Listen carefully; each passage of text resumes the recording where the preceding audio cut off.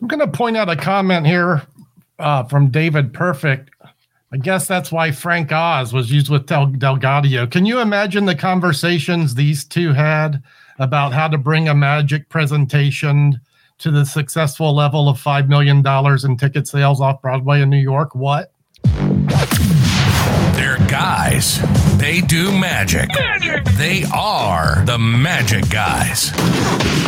Nauseous. Just got seasick watching that jet. Nice. What's up, fellas? And we're here, episode 116 of the Magic Guys. We got Douglas Conn, Josh Nordito, and Nick K, the professional. Nick K's in the house. What's up, Nick K? All right. What up, friends? Bam, bam, bam. Yeah, you know the sound effects. In lieu of a pot. Yeah, you've been here enough now. You know all the sound effects. Love it. I love being on this show. It's one of my favorite things, just because, you jam with magicians like all the time, but then it's very rare to jam with magicians of world-class caliber. So being around you two is just so enjoyable for me. It's the best. I love it. And I think we have so many listeners, because they want to hang out with people like us too. And we like hanging out with our listeners as well. So thank you. I always felt like the conversations we have are often that of a professional nature, right? And so it is a different conversation you might have at a magic club hangout or even like a just session gathering. And then, the benefit of listeners, they get this gravy that we, drip from the bowl. Mm. Or the mug, so to speak. Or the mug. That's a good mug. A good mug. We have the Nick K sponsored. Look at that. Fully. Oy, Nick K mug. No, I got a mug right here. Cheers, y'all. Hey, that's wait a minute. What's going on here? Oh, that's not coffee at all. This looks like a natural segue into magic. I don't know. We could plug Adam Wilbur's products. Yeah, let me put a question to the group just with regards to jamming with different types of folk. Obviously, we are from different elks. One of the most amazing street performers on the planet. Josh Nordito, one of the most amazing performers now, doing arenas and everything else. No, just shut up and take it. That's polite. And there's folks like myself who's just like your private and your corporate. So I consider myself very much a party magician and so forth. Now, when you're jamming ideas, do you and you ask for advice, do you sometimes think that maybe the people would, let's say that if I was sharing an idea with you guys and I'd say, hey, I have an idea to perform it this way. Do you find more than not when people give their advice, it's more so do it the way I would do it?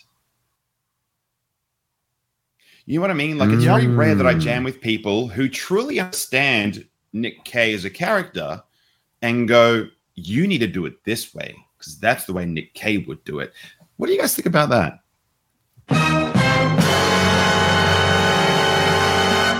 Serious topic there.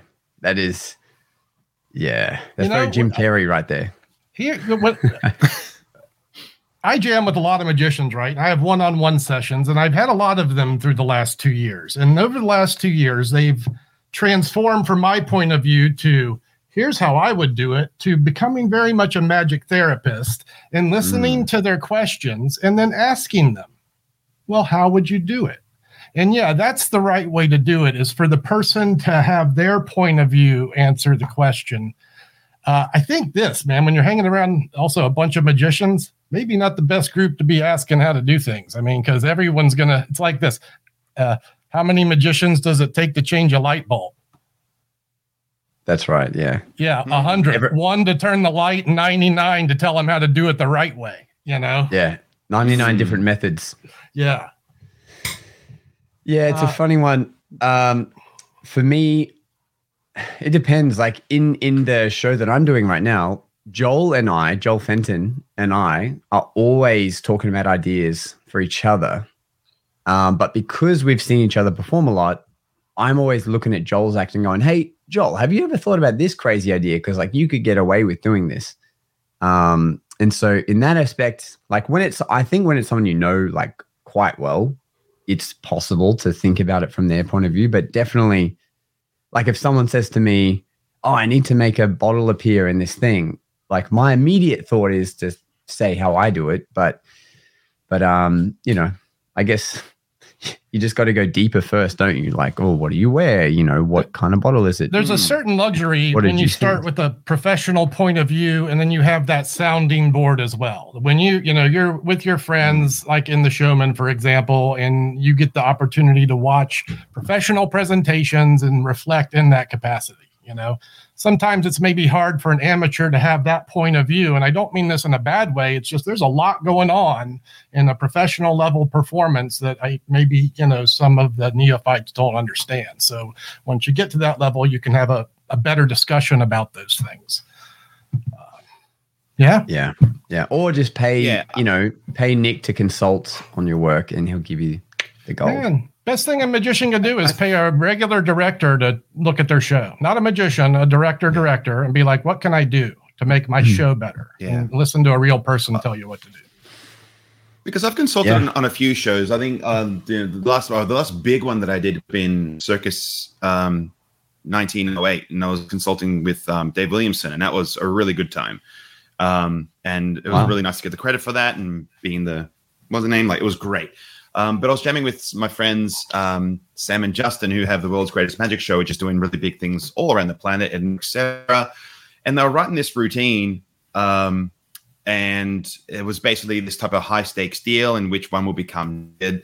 And it was like, I'll get naked, said Justin. And I was like, but you would get naked. Like, if I just dared you to be naked right now, you'd drop your decks and do it. But Sam would never do that. So you got to put the onus on Sam. And then he said to me, Sam will never do that. And I went, that's not my problem. This is what needs to be done. Talk it out and see what's up. And he literally went to Sam and said, here's the idea. Here's what I said. And Nick said, not my problem, but this is how it needs to be done. And with no pushback, Sam went, yeah, he's right. Like, we have to do it this way. Right?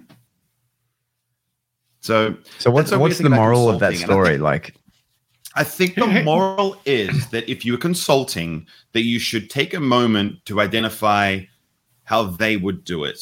And also, what I think is a very big strength with my consulting is that I share my thoughts, and I say to them openly, I go, before we go any further, I'm going to share my thoughts on how maybe I would do it or how I think that you should do it. But ultimately, it is going to be your choice as to whether you do it or not. So that if you don't do it and your show sucks, that was a choice you made. If you did make the choice to do it my way and it worked for you, that's also a choice you made. And if you did choose my idea and it sucked, ultimately your choice. But it's your routine, your magic. You always can say no to anything that I put forward. But just hear me out before you shut it down. That's all I ask. And that served me pretty well. I shared this with some friends of mine who are performing in FISM, and I said that, like, you're working on this FISM act, and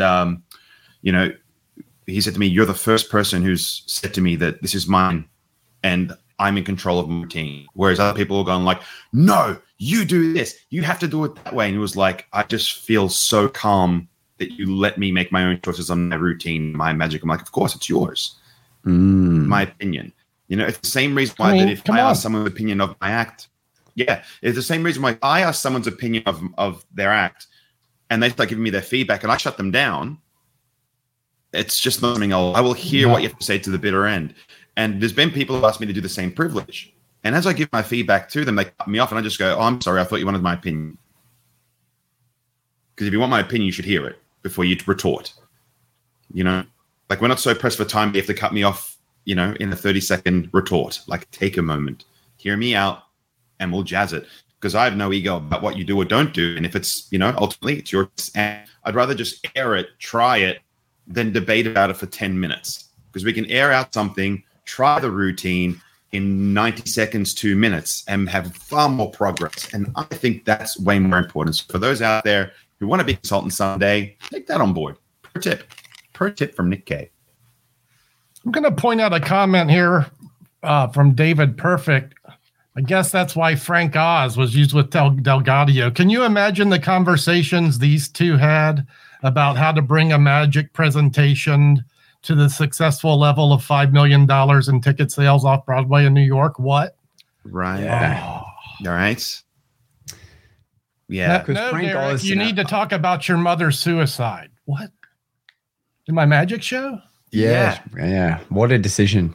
Like so many decisions. And for those who don't know Frank Oz, including me, really, he's like an actual film director, right? Or like screenwriter, or he directed maybe- a little Shop of Horrors. What a great cult classic for me, anyway. Oh, really? Bill Murray is in that movie. Steve Martin, Meatloaf. Is it Meatloaf in that movie? No, is he in that? Never mind.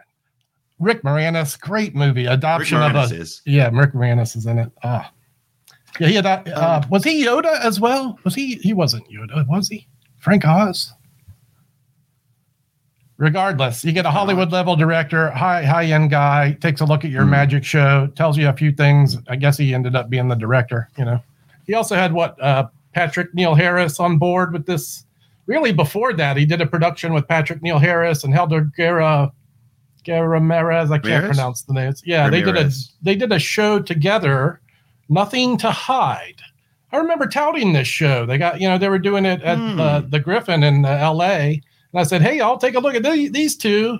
They got this going on. And then a year later, Delgadio's on his own. I'm like, you go, man. And he went. Yeah. There was a comment made last night. I was jamming with our good friend Brennan Dooley in New Zealand and my friend Byron Black at the Queensland. And we were jamming a couple of ideas. And he was Yoda for the listeners. He was Yoda. So we're jamming some of the routines for a show that I'll be doing in a couple of months. And one of the things that Brendan Dooley touched upon was he goes, "This routine's great, but just change this wording. Make sure you include this minority, this very small group of people that might think about it in a different way." And I won't get specifics because it's kind of a good broad term to say that take a moment to consider the minority. And the reason I bring that up is that we here in Melbourne have this thing called Magicians at Work, where folks spend I think it's actually free. Get a free ticket to come to the art center to see magicians try brand new material. And in return, they all get given a piece of paper. You perform your act. So, for example, I get on stage. Yeah. So I get on stage and I perform my act and I say, welcome. This is a piece that I'm writing for blah. Quick consensus. Do you guys like seeing stuff that's like crazy, difficult, fast, sleight of hand? Do you want to see stuff that's really slow? And they go, we want to see slow stuff. I go, great. I'm going to perform this slow. I want you to tell me if it's too slow or if there's anything you don't like about it or anything that particularly stands out. If you think it's great and it's perfect, and so just write down, this is lit. Put it in the piece of paper and away it goes. And then at the end of it, 70 people see your show. You get 70 big pieces of paper, and you get to read that of what they thought of your act. And these are genuine laymen? They're just like authentic laity? No. Nope. I would probably say 90% of the folks there are lay. Mm-hmm. So it's really valuable stuff. Yeah. Now, if you use them correctly by saying, I'm going to perform a piece. Like, for example, our friend Don Chambers gets up and he says, if you have any idea on how you think it's done, write this down. Because I'm trying to make this as fulling as possible so everyone has no idea how it's possibly done. So if you can write down how you think it was done, great. Like I was performing routines with $half, which are a smaller size coin for sleight of hand. And I said, I want to show you this piece. And I want you to tell me if you think the coins are big enough. In this group, 6 people said, I wish you had bigger coins. And that was enough for me to go, I'm using Morgan now on. And now I use Morgans all the way, which are a larger coin for those listeners out there. Like an enormous coin, which is a little more difficult to do the sleight of hand, but if you work on it, it's fine. And so, yeah, that's the sort of thing you do with it. But just this notion of identifying the minority, I think is kind of important. And one of the things I'll make mention is that at this particular event, one of these performers got up on stage and was doing a really spectacular mind reading piece. I actually loved it. But he made a comment that is very minor, and it used some die. And one was some die, a pair of dice, some die. Like it was a die. Yeah, 3 die. 3 die. So, and in this piece, it was like take one of them, put it in the box, put 2 in your pocket. And then he does this revelation, explain that like, those who want to choose the red one might be a little more passionate. Those that choose a black one are a little bit more sinister, like a criminal. And and one of the directors there, because there's also directors of the show, they said, don't show or equate black criminality. Yeah. Great. I mean, that jumped out at me straight away. Yeah, great point. It's pretty minor. I don't know how many people use the white collar, white collar crime. Yeah, but just the fact that there is like a few people that might not have enjoyed that equally as I think, So I mean, if I was to word it in a way at the top of my dome, would be something to the effect of like those who choose the black color tend to be a little more sinister by nature, which is why most things bad are depicted in black. So, for example, you might look at something like Darth Vader. But I don't think you're that type of person, and then you would go into the next revelation. Like, it's probably like that's the way I would frame it, because it's just this, everything's ethereal, fictional characters, et cetera, et cetera. So, so identifying the minority is pretty important if you want everyone to be happy. You can't please everyone. I guess if we were to bounce a question off this, is like, if you can acknowledge the minority, do so, but the needs or the joys of the many, at the expense of a few. It's like that idea. Well, it's like, what if you get the same amount of conflicting feedback? Like, keep the coins the same. 10 people say that, and then 10 people say, I wish the coins were bigger. That's a very basic example, but what do you do when the ideas conflict and you're supposed to, like, what do I do here? I think the answer to that is that not making a change to 0 value and making a change is a +1 value. So if I can add value to my routine, I'll add value by making a change. All right. What say you? All right, guys. I was kind of reflecting, this guy, Matt Peters, that played devil's advocate, about how maybe you ask for the feedback reflects on what feedback you get. And as you're talking about coin size, I'm thinking, Nate Lipzig used dimes and pennies sometimes on a vaudeville stage. So, it's probably is important how you ask for the feedback you're getting, right? Like, I don't know. And you got to be willing to accept the feedback too. Like, some people might just say, write down if you liked the routine or if you didn't like it. They're kind of scared to actually hear what they think. So you got to be willing to ask it in the right way that you get that, like, it's kind of like using Chat GPT. That's what I'm using for all my advice these days. So yeah, it's kind of like when you do magic for your partner and you're like, all right, tell me what you think, and you're like, here we go. No, you got to be willing to hear it. No, that's a bad idea always, probably. Well, Aaron only likes one magician, so I guess that's hard. We're going to see Mac. We bought tickets June 6th. It's on. A magic show she'll come and watch with you. Man, she will go see Mac King. Man, I thought he was not going to be there. He's there. I'm going. First time in Vegas, seeing Mac. Couldn't be happier. What about Michael Cabanaro? I saw he's taking over the Penn and Teller Theater while they're away on. Yeah, I'd go see him. I'd go see every damn one of them, even Shin Lim, damn it. But I don't have that much money. But I can, pick one and go see Mac. You know who I'd go see second? He's at the theater with Kevin Lapine, who I'd get free tickets to. So I wouldn't pick Kevin. But Mike Hammer is reportedly the funniest magic show in Vegas. And, this is on my radar, stand-up comedy guy. I like the stage stuff too, but I want a guy who works the real stuff, right? Stand up, out of the pockets comedy. And Mike Hammer on Fremont, Four Queens, supposedly is spectacular. Bob Possible's in the audience tonight. I'm wondering if Bob saw Mike Hammer when he was there, or if you guys have seen him. Or anyone in the audience. Yeah. I mean, my introduction to him was on Fool Us when he did color match with the blow-up doll. That was hilarious. Oh, yeah. That was my introduction to him, and I thought that was... that's a sense of his character, I guess. Yeah. But look where he's working, Fremont Street, right? You're packing him in off the Fremont area, which is the crazy part of Las Vegas. You're going to have a little bit razzmatazz and your zing.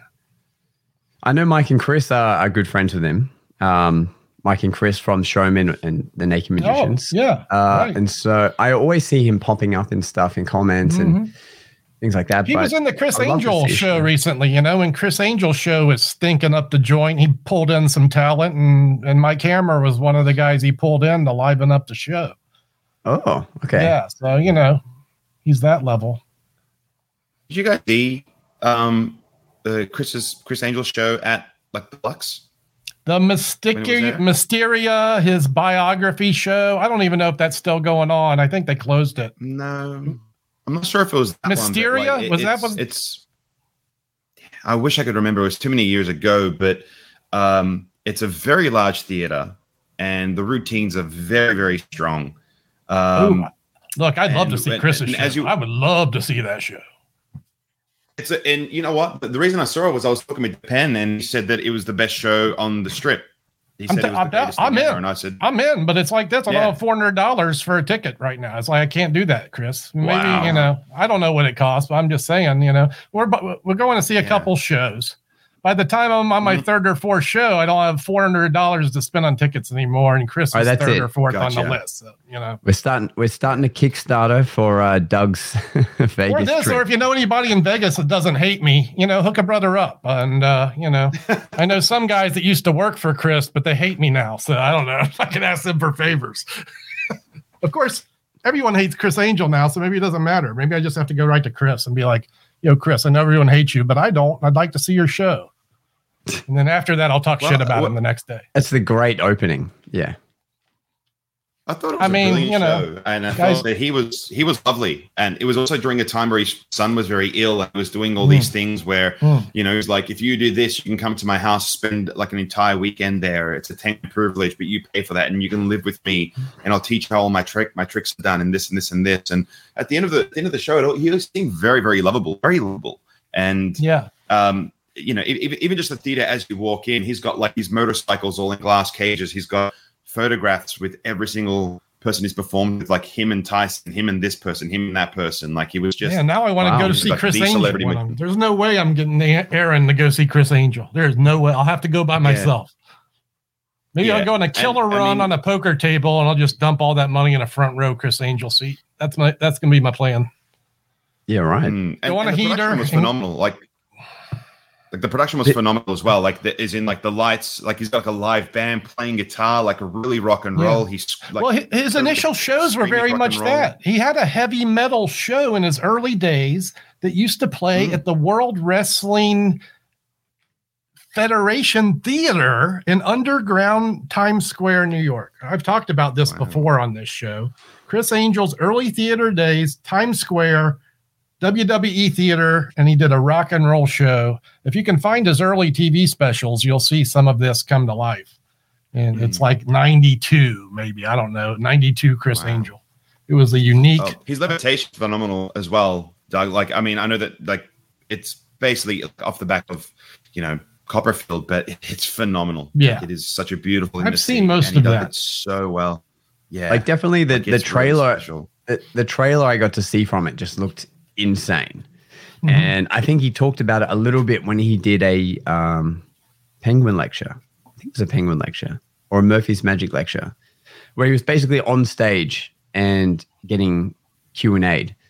And I think they showed a snippet from there too. But like, it looks insane, and I would definitely see it. But when the theater was built, it had more LED screens than any theater in Vegas, which is saying a lot, right? Yeah. Like if you got more lights than any show in Vegas, and you're the magic show, well, wow, okay. Yeah, and and Chris, he talked about that in the lecture I watched, and he basically said, in Vegas, they have the biggest conventions in the world for like tech and lighting and things. So he would go there, Makes and sense. he would essentially get it for free in a way that he's now advertising all the tech in the shows from this company or whatever.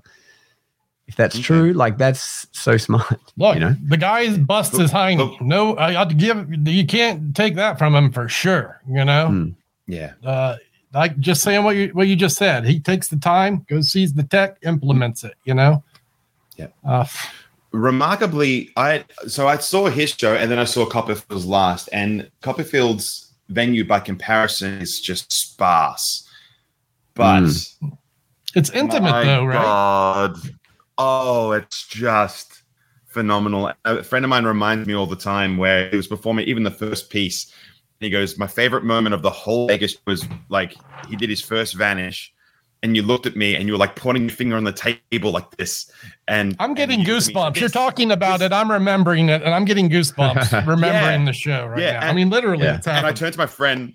And I turned to my friend and I just went, this is magic. This. That's what I was saying to him. Stupid card tricks and God. There's like, breathtaking moments in that show that are just like, are you kidding me? Are you kidding me? Yeah. Like, come on. Do you have those feelings in the Chris Angel show? Did you feel like it was, or was it like, that's cool, but it's a string, you know? Oh, yeah. I mean, the UFO's on a string, but it's 800 feet big and it flies off the stage. Come on. Yeah. You know? Yeah. That's a phenomenal piece. I think the grandeur of, Critch's show was like pretty phenomenal. Like so as far as my shows went, like I saw some stuff with the Underground with Bizarro and good friend the Fans. Yeah. You know, and great show. And I got to sit with Rudy Kobe and a bunch of others, and I just felt like you're in good company. You were making good choices. I was in great company. Yeah. So it made some wonderful friends, and Bizarro, you know, used to be very good friends with my mentor. So Bizarro is just way too kind. You know, while we're name dropping, I went out to lunch with Bizarro last time when we were there. Had some sushi with him and Kevin Lapine. I hope I get to see him again. We go back a long way. Like when he was in Texas, he would come to New Orleans and hang out at the house, you know, before Vegas was even on his radar. Yeah, well, I'm sure you would know Dwayne Andrew or Doc Andrew. Oh yeah, absolutely, right? Sure. I know Dwayne. Yeah, he's an Aussie. I forget that. Dwayne's your guy? He's only a mentor for me. Yeah, Dwayne, he's my mentor. He's like, he makes up so much of my magic DNA. Like, I honestly feel like I'd be nothing without him. Like, it's that's so cool. Awesome. Did not know that. Yeah. Hey, man. Yeah, I forget he's there. Kevin Bacon. Doug's effective. Kevin Bacon. It's like that. There's only a few steps before everyone knows Doug Kahn. Yeah, that's right. I'm pretty sure the first time you came on here, Nick, you were like, oh, my mentor says hi to you, Doug. But, that's right. Yeah, that's right. Right. Yes. But that was like I have short-term memory loss, so I get to relive moments in my life. Well, that might have been like 50 episodes ago, so it's okay, Doug. Yeah, good point. So back to my point, we were watching we saw a few shows. Chris Angel, then from Chris Angel went to Copperfield, and then from Copperfield came to Oz, and I was gifted some tickets to see Dynamo at the Rod Laver Arena, which, you know, where every enormous rock concert. No, here in Melbourne. Right. And, yeah, I saw the Brisbane version of that. You saw the Brisbane equivalent, right? Comparatively, Dynamite's show compared to what you see in Vegas, obviously it being a touring show, so it's forgivable. But honestly, for the price point and the amount of people there, it was so underwhelming comparatively. It's a good show. I'm not going to stand to that. But comparatively, when you look at like what Copperfield and Chris Angel are doing in their shows, it is staggering the variance between the two. Yeah. I can only fathom. Plus, I mean, yeah. And really, you know, a large arena show isn't what we grew up loving Dynamo for to begin with. You know, it's just that if he's going to do a show, he's got to do it in a big ass place because everyone wants to see him. And, you know, Harry and Tom Elderfield and Dan, who like produced it, like obviously they put together something great, but he was doing some crazy stuff like cars appearing. He was levitating in the air, all this stuff. But the thing that people got most excited for, and I wonder if it was the same for you, Nick, but like the thing people got the most excited for was like his close up, like his, you know, the what do you call it? French kiss that he did with a person in the audience. And like, he's like, let's give this the Dynamo Shuffle. And everyone gets excited because he's in the crowd doing this Dynamo Shuffle while dancing. Like, was this televised or just? It was broadcasted afterwards. Yes, it was. All right. Right. Yeah. Oh, yeah. Yeah, you might be able to find it somewhere. Yeah, they edited it together into a television production. Probably could have. Yeah, like the graphics in the show, the animations in the show and stuff were pretty wild, were pretty cool too. They gave it like this sort of Marvel comic feeling on his backstory. But anyway, my point was like, yeah, big grandiose things, but the stuff that people actually got excited about were the stuff we love seeing him do anyway, which is close-up magic, which we're essentially watching him do on a screen, like on TV. You know, I'll tell you, I'm reflecting back in David's show. His show feels very much that way. Like he's in the audience over half the time. I felt during this illusion spectacle, doing moments with the audience. Yeah. Well, he's just a machine. The way his team moves around the audience and sets up the next thing, that's insane. It's actually insane. Well, he did that on the road too. Imagine doing that on the road 350 days a year, whatever tour schedule he used to keep. That was when it was really hard. That's the point I want to make. When you look at something like, when you are doing arenas, that's on the road, but there should just been a higher caliber or a higher expectation of yourself to do it that big. Like, someone mentioned earlier in the chat that they'd seen Matt Franco's show, and I'd seen it too. And whilst I was there, like I think I saw like Matt King, and I saw Franco, and I saw like everything. I was there for a while, And Matt Franco's show is a good show. I really enjoyed it. He's super lovable, totally. But I also think that it would be an amazing Melbourne Magic Festival show, and it would work in a Spiegel tent. There was nothing entirely that he did that needed such a large arena and such like such a large like he did a couple of interactions with the screen, whatever else. Everything he did could ultimately be performed at like a corporate. And that's not a slander, right? Because I love this show and I love him so much. Like, especially with this thinking, his lecture at Magic Live as well was also awesome, which is why I went and saw his show. And my favorite piece of his is that one where he does the phone in like it was part of an AGT act where a phone appears into the seat, like in the audience. Like, yeah. Wow. You kidding me? Yeah. Now wait a minute. Matt's got chops. He's got super chops. Matt Franco does. I love him. Yeah, I do love him so much. But here's what I'm thinking as you say this. Oh, you got more? Go. You got more with this? Not at all. Just like it's not a slander. It's that like when you comparatively as you go down the line, you look at it and you go, they're just different shows. I don't think makes one better than the other. You just need to appreciate that you're seeing very different shows, and one doesn't. As I was watching Matt Franco win America's Got Talent, I was thinking this is the beauty of the art we have. Performed well. Yeah. I would say mediocrely well. Like Matt's good, right? Like you're saying. Good. People love it. Perform good. So when it's great, wow, come on. And, we just need more great magicians out there so the world can see the art form that we have. Because, they see good magic performed by a pleasant individual, clean-cut, handsome, and affable. We love this. We love this. Well, imagine that with a little more point of view to it, We're out there. But hey, go Matt, go. I would go see Matt too, but he'd be probably like number 6. I think I'd go, I don't know. I don't want to. Yeah, probably 6. Yeah, it's a great show. I really enjoyed it. It's a big venue, huh? It's like huge, right? Is it big? I literally had to, I was lucky enough to get tickets and I was literally sat in the back left, like with my back against the wall, and I still enjoyed it thoroughly. And he performed some beautiful pieces. It was annoying because I had this idea for an opener, which he actually had the budget to be able to achieve, and it looks amazing. I was like, what if you had this projectors, blah, blah, blah. I won't spoil it, but if you see it, you just go, oh, sick. Like, it's so good. Damn. It's so good. Yeah. But I really appreciate these guys because they're good magic and they're good for us. I think they're the reason I get booked as much as I do, Like Constantino here in Australia, he's the number one forefront. It's like, I did a show with him, like a roving gig with him at this big opening of this home theater center. And I was performing with him like 3 weeks ago. You know what I mean? Like the guy is good for magic. He's really good for magic. Yeah, I mean, here in Queensland, he's always doing the Dream World school holiday tour. Like he'll be here touring. He'll do like a run of shows at Dream World.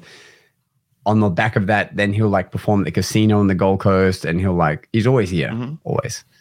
Even you know, I don't want to compare Showman in any way to Cosentino, but in Canberra, he was in that same theater only 3 months beforehand, before our show, and we were worried because when that first was released, the theater couldn't tell us. They weren't allowed to tell us that he was booked in to be there because they had some embargo, whatever you call it, contract thing.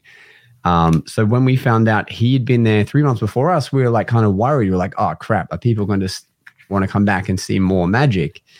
But I think it didn't affect it, or it probably helped it, where people must have seen it and then people were still just as keen to see more magic in such a short amount of time.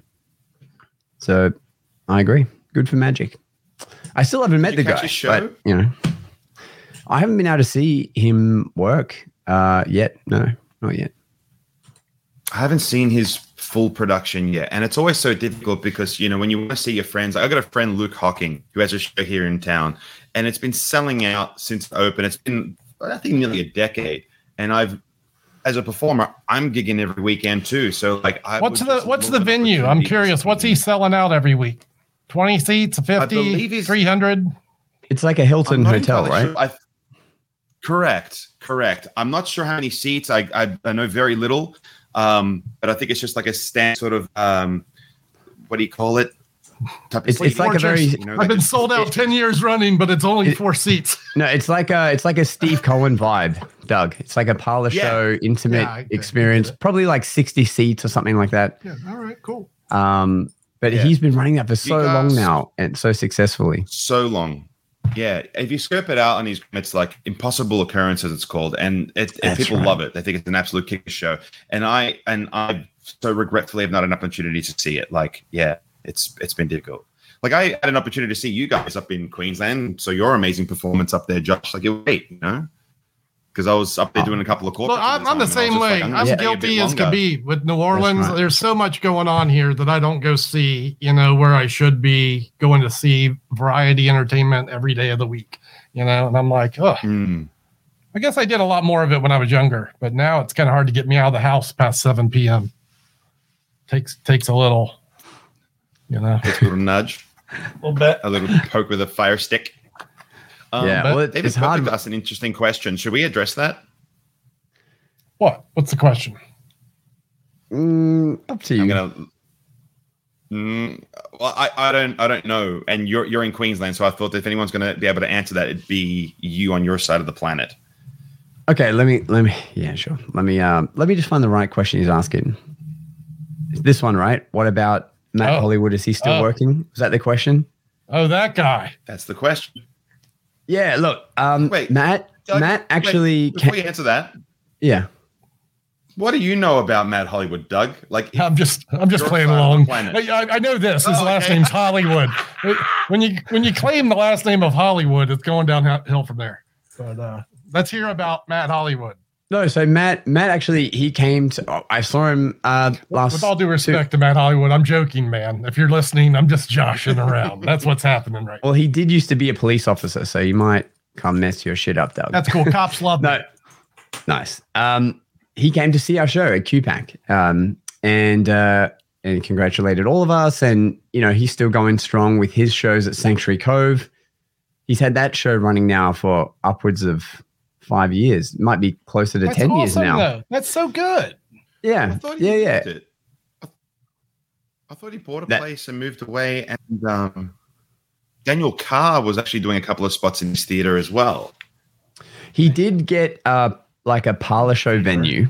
During COVID, he did sort of set up a parlor show, like after dinner thing on the Gold Coast, like in Surface. But I'm just going to Google it now while it's fresh in my mind, because I'm pretty sure I still see all the same advertisements for Sanctuary Cove.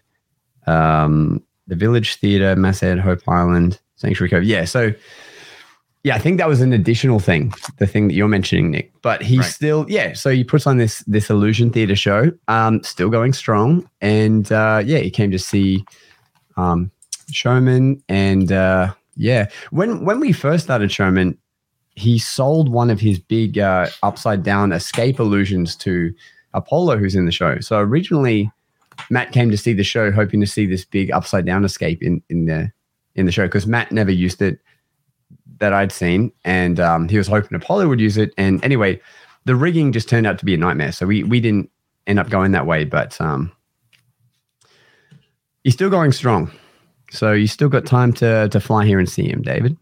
That's what that is. And he also asked about Sean Taylor. Sean Taylor introduced me to him with a wink in his eye back at the old school Super Day. What's Sean Taylor up to? Maybe you know a bit more about that, Nick. Sean's doing a lecture tour at the moment. He was only here a week ago, sharing the beautiful magic he creates. He is one of my most favorite people. And the GenieCon convention, which he puts together, honest to God, it is the best convention ever. Like, what's the name of it? The what convention? GenieCon. GenieCon. Yeah. It's a good name for a con. It is so great. Like, I literally have never had so much fun at any convention ever. Like, I've done Magic Live like half a dozen times, and I had way more fun at his one. Like, why is that? Why do you think that is? Wow. I don't even know. I think it was just the vibe. There was a level of openness. I think the fact that like all our friends were coming from all around Australia, which made it a little bit more accessible. I've set up these friendships from those conventions with these guys, you know, from all over, like, you know, and particularly like on Mondays, I got friends in Tasmania and you name it, you know what I mean? Like, it's just great that we can all get together and be in one space, you know what I mean? I also had the pleasure of being a star lecturer at that one as well, which was really awesome. And that the first one we did was in a place called Rooty Hill, sexy place. And the facilities were amazing. It was really good. We had an absolute blast. You know, I set up my friendships with people like Eddie Calusi and, you know, who I'd met for the first time. And these are all just friendships that I now have. You know what I mean? Like, these are all lovely, lovely people. And I also was there with people like, you know, Silly Billy, David Kay, Levant, he was there. Joe Barry, who is one of the amazing card guys I've ever seen. If you don't know who Joe Barry is, he doesn't get out much, right? He's not a name you hear a lot about, but yeah, that guy kills. Joe Barry's a name where it's like, if you know, you know. Mm-hmm. And Joe is he even associating with magicians currently? I must be. He's going to magic conventions, but he's not producing material like, say, Ben Earl, who would be a comparable level thinker, I would say. Yeah, but I fail to find someone who compares to him. If I had to describe him, imagine like Kennedy Ortiz, but like, yeah, I'm thinking like a super spy English. Yeah, sexy man. Grace, level 1. Is it what? The creator's last name is Grace. He created level 1. Yeah. Maybe a similar level. Christian Grace. Yes, he's a devious card man, you know, who operates kind of beating his own drums. Didn't he just bring out Scribe? Was it called Scribe? Not bring out, but didn't he? You know, when things come out, I don't look at them. I look for the things that don't come out anymore. When things come to market, I'm like, not even going to look. I don't even care. You know, it's like, I mean, really? You really? Doug only knows about it when Murphy sends it to him. Like, no, it's like the pain threshold has been reached to where I can't stand it any longer. I just don't look at anything new. I just don't even look. Well, why is that, Doug? I mean, I'll read a book. Okay, like, it's been 2 years of buying all the new stuff. That's what it's from. Operating from a wholesale end and seeing how much is released, and then going, "Are you kidding me with this?" Hey, there's guys doing it right, and Grace is one of them. He puts out a couple things a year, not like he's not flooding the market. But man, if you look at all of it, you start getting crusty. But isn't it? I think it's just kind of nice. I try to equate it to this. if I were a builder or like someone who just is a fixer-upper around the house, and I'm just going to the hardware store, I'm going to Bunnings or whatever the equivalent is around the planet, and you just go, I'm going to look around and just see what's there. And then I see this tool. It's this one tool. Yes. And what it does is it drills a hole and lays pipe in there at the same time. Like it's this utility that does a thing. So and good, it's like, right? I don't need it, right?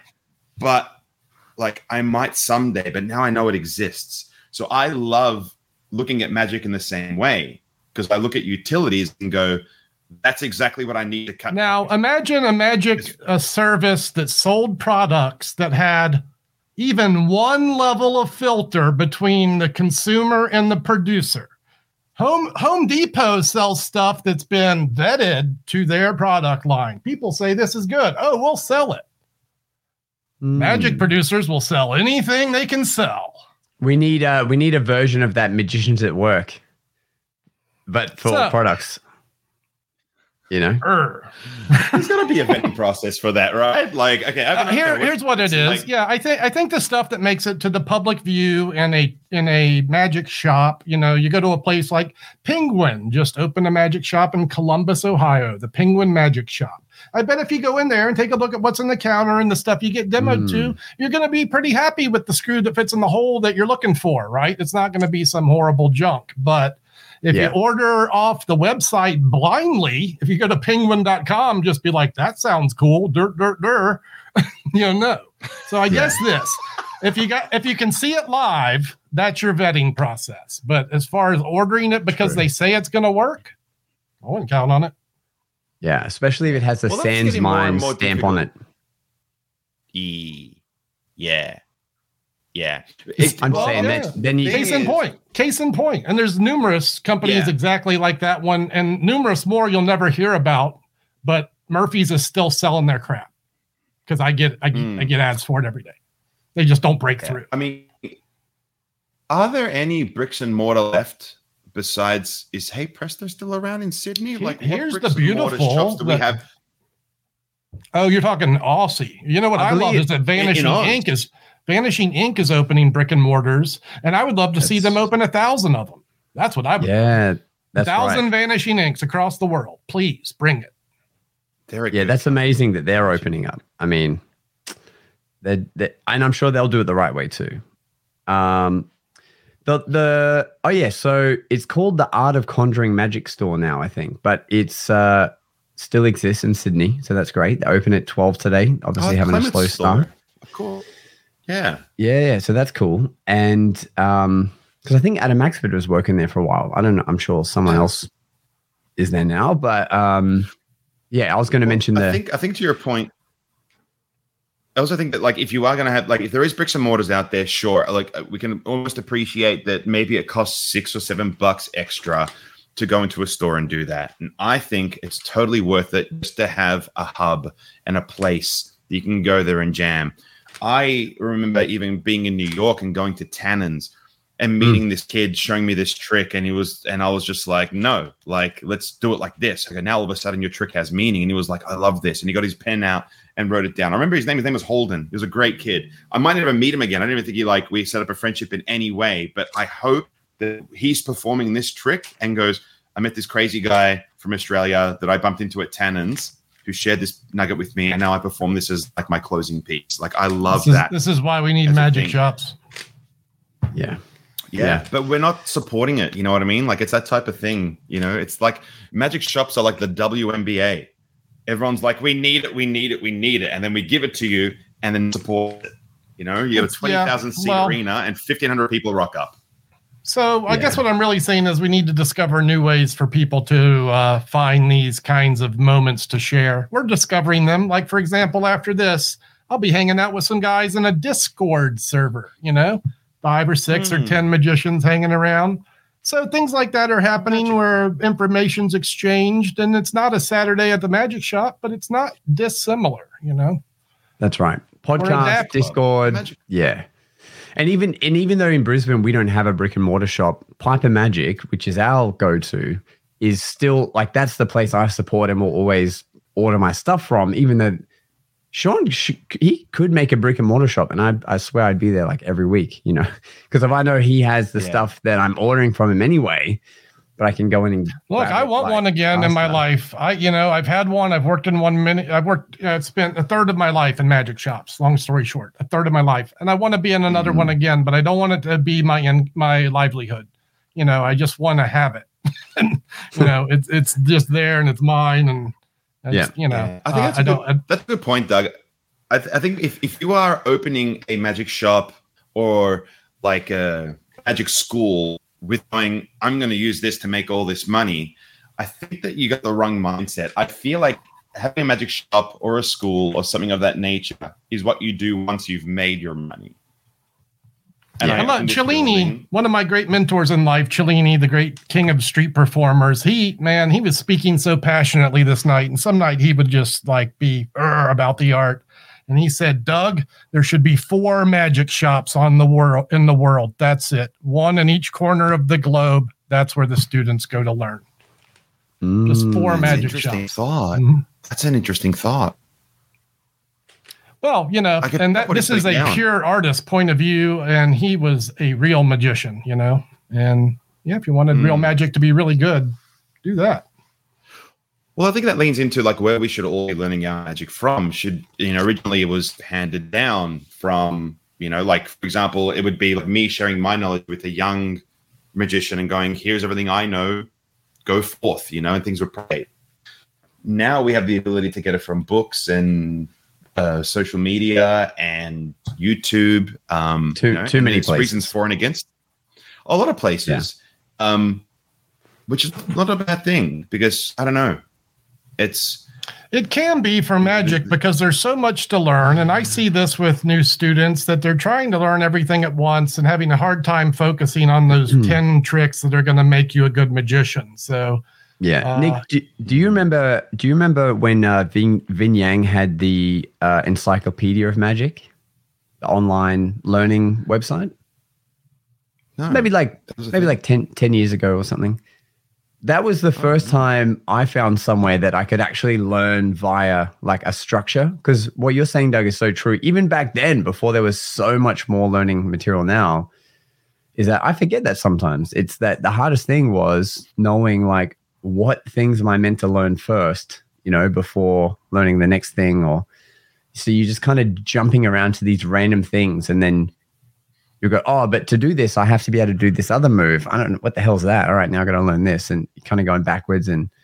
But the Encyclopedia of Magic was like, all right, first here's foundations, and here's like 5 ways to vanish a coin, and here's 5 ways to produce them, and and then here's some routines with them, and it was like, holy crap, this is great. And that's definitely lacking when you're first learning. It's super helpful to have a mentor that's put something in a organized format. I see in the comments, people reflecting, that's my problem. I'm trying everything. It's okay to do that at the beginning, and it's fun to play. And I still do that, right? Like I've got 100 things going on. I don't know what I'm going to do with. And that's just part of the fun of being a magician, I think, is playing in that sandbox. But please have your 10 tricks. Have 10 good ones before you do the other stuff. Someone should start a school of magic, and it's like you're not allowed to touch gimmicks until you've like learned, X, Y, and Z of. Let's not be narrow-minded. Because some people won't ever use a gimmick. Why would we? Let's not be narrow-minded. I'm saying before you use something you'd find at the beach with your coin magic, you have to learn, this, and this routines, and then you can learn about this stuff. I'm just saying, if I had a school, I'd, beat them into it. Yeah, that's what I'm saying.